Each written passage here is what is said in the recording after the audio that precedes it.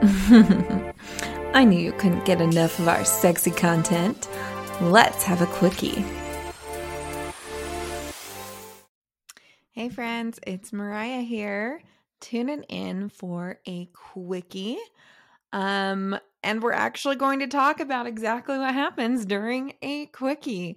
Before I get into that, I'm just going to roll the usual stuff. If you don't know me, I'm Mariah. I'm the host of the Salty Sex Cast.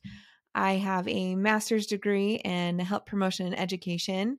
I'm also a certified health and wellness coach. Wow, all the things just left me because I'm just so excited to talk about our topic today. But I'm also a certified health education specialist. So health education, health coaching, and everything in between is very important to me. So accurate information and information sharing is also really important to me. And so that is a piece that we're going to share today on this episode about the 4 phases of sexual arousal. Researchers, Masters and Johnson, were the first to talk about this 4-phase model. But really, we can think of it as like this chart of excitement is coming up, and then you have a slight plateau, and then an orgasm who pops the chart back up, and then a resolution that goes down. So if we're following this little line graph, like that's what it would look like. But it can look so different for everybody. But that's the typical 4 stages or 4 phases of sexual arousal. What happens in some of them are very different, especially depending on your sex and what sexual organs you have. So I am going to refer to men and women differently. Of course, we know there is a spectrum of folks all in between those two, but at least for this conversation today, I'm going to compare those 2 main differences. Let's first start by that excitement phase. We all know this is like the turn on phase. I'm getting horny. I'm turning on. Something has triggered this, whether it can be an image, it can be a thought, it could be a smell, it could be a touch. Like there's so many different ways to get this started. But typically we know it's like here's more, our blood pressure starts to rise, our breath quickens, our heart rate definitely starts quickening, that blood rush. Sometimes some folks get a little flushed. This is when our penis owners, they're going to get hard and erect, and our vulva owners are typically going to start becoming their vaginal canal is going to become lubricant. And this is like getting wet, right? But there's other things too that start happening. Either sex or anyone usually can start getting like their nipples hard and erect. Sometimes even the variation of color and the areola can darken a little bit. Again, more of that flush. So there's all these tips that like, hey, we're on this excitement phase. The interesting thing about this excitement phase is it's so varying across different folks and how often we are in this phase.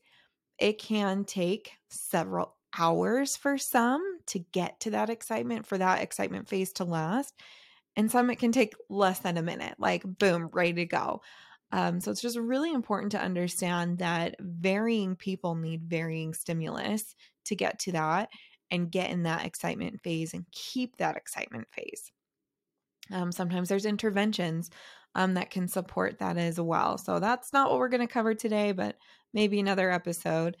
And then the plateau is really exciting because this is like, you think of a plateau as a straight line, right? Or leveling out. But I would say I more compare it to that slow buildup. However, most women will say also like, don't change whatever's happening. We're getting close to orgasm. So this is like, I always just imagine the plateau of like just keeping things the same. Usually this can last anywhere from just a couple of seconds to maybe several minutes. So it's that buildup, it's that kind of consistent rhythm. And this is also when maybe like involuntary muscle contractions can start happening, like a twitch of the back, like a fling of the leg, like we're getting closer. For men, their testicles will start to enlarge and actually retract. Like there's some things moving. What's really interesting with women, the uterus can start elevating a little bit higher. And like there's just some things that start happening. But a big one is you're going to start getting a little bit more of that blood pressure, and things are kind of in the heart rate starting to just start to extend. But right at the moment of orgasm, that is where our blood pressure, heart rate, and our breathing rate are at the maximum level. And usually this is a lot of involuntary muscular spasms. Both sexes will have their rectal sphincter usually having some spasms.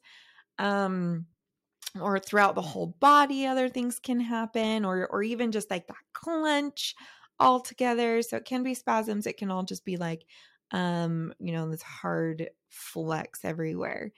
Women will typically have rhythmic contractions of both their uterine wall and their vaginal wall. So just kind of being aware. And that's why sometimes folks will say like, have sex and have an orgasm to get labor started, because you're having contractions, like you're making your body tense up. Typically, those rhythmic contractions are around 3 to 5 times that it'll contract. So something that's kind of been fun for me is, if I'm in the right mind, I'll actually count how many contractions or contractions that I'll have in my vaginal canal, just because it's just interesting to kind of see like, was that a really and how quickly they come or how long, because sometimes I can measure the different types of orgasms I have. But there's also another thing, typically with age, you're going to have less of those contractions too. So it's just kind of interesting to watch and see how those fluctuate for yourself. For men, this is the emission and expulsion phase. So emission is when seminal fluid starts pooling up inside the body through internal contractions. And then obviously expulsion, when semen is expelled by contractions from the muscles at the base of the penis. This is when they come, the ejaculate, the spurt, whatever, splooge, all those fun things that we can call this, but those are the two. Then right after orgasm, we go into resolution phase. Or if there isn't an orgasm, but you can still go into resolution phase. This is when everything starts to calm down, when, your heart rate and your breathing and everything kind of levels out. Typically, right after an orgasm, that's going to level out quite quickly.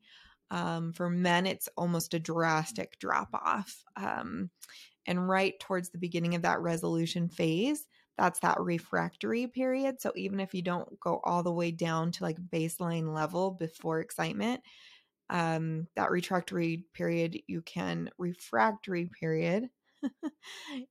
men can go back up into excitement as well. And so can women. And so that's where like multiple orgasms can happen, where that resolution phase is actually quite shortened before they get to baseline level and then jump right back into excitement, plateau, and orgasm. So it's really cool to kind of see how that all works. But if there isn't an orgasm, usually this will take a long time to happen. You kind of slowly taper off. But men will lose their erection. Women, their vulva and clitoris will go back to like a normal size, won't be as erect or flushed or even like puffy. Sometimes there's a lot of blood that gets there, so sometimes it's a little enlarged. But it's just kind of interesting to see how these different phases work in with one another and what your body does during them. So like I said, I'll count my rhythmic contractions. I'll just kind of notice what this looks like. And I never really attached to the thought of the word plateau because I feel that build. It's almost like this build of like a wave just kind of coming right before it crashes down. So if you wanted to imagine it however it is, but that is a big piece of what I imagine and what's kind of going on internally.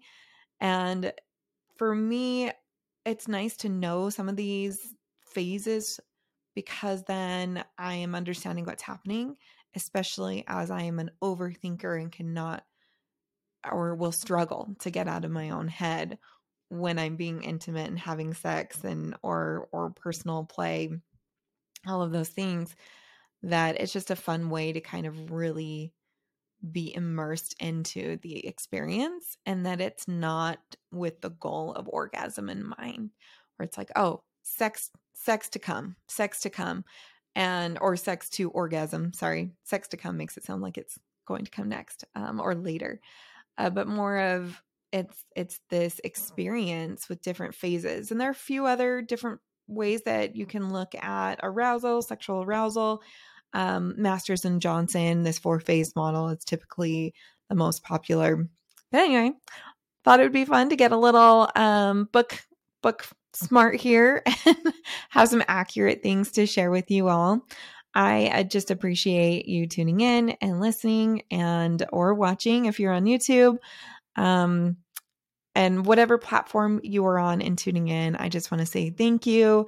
Please don't forget to subscribe. Definitely to share with somebody you think that this would be a meaningful podcast for them to tune into.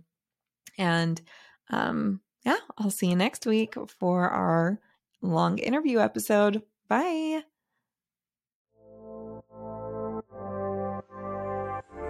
Thanks for the quickie. See you next week.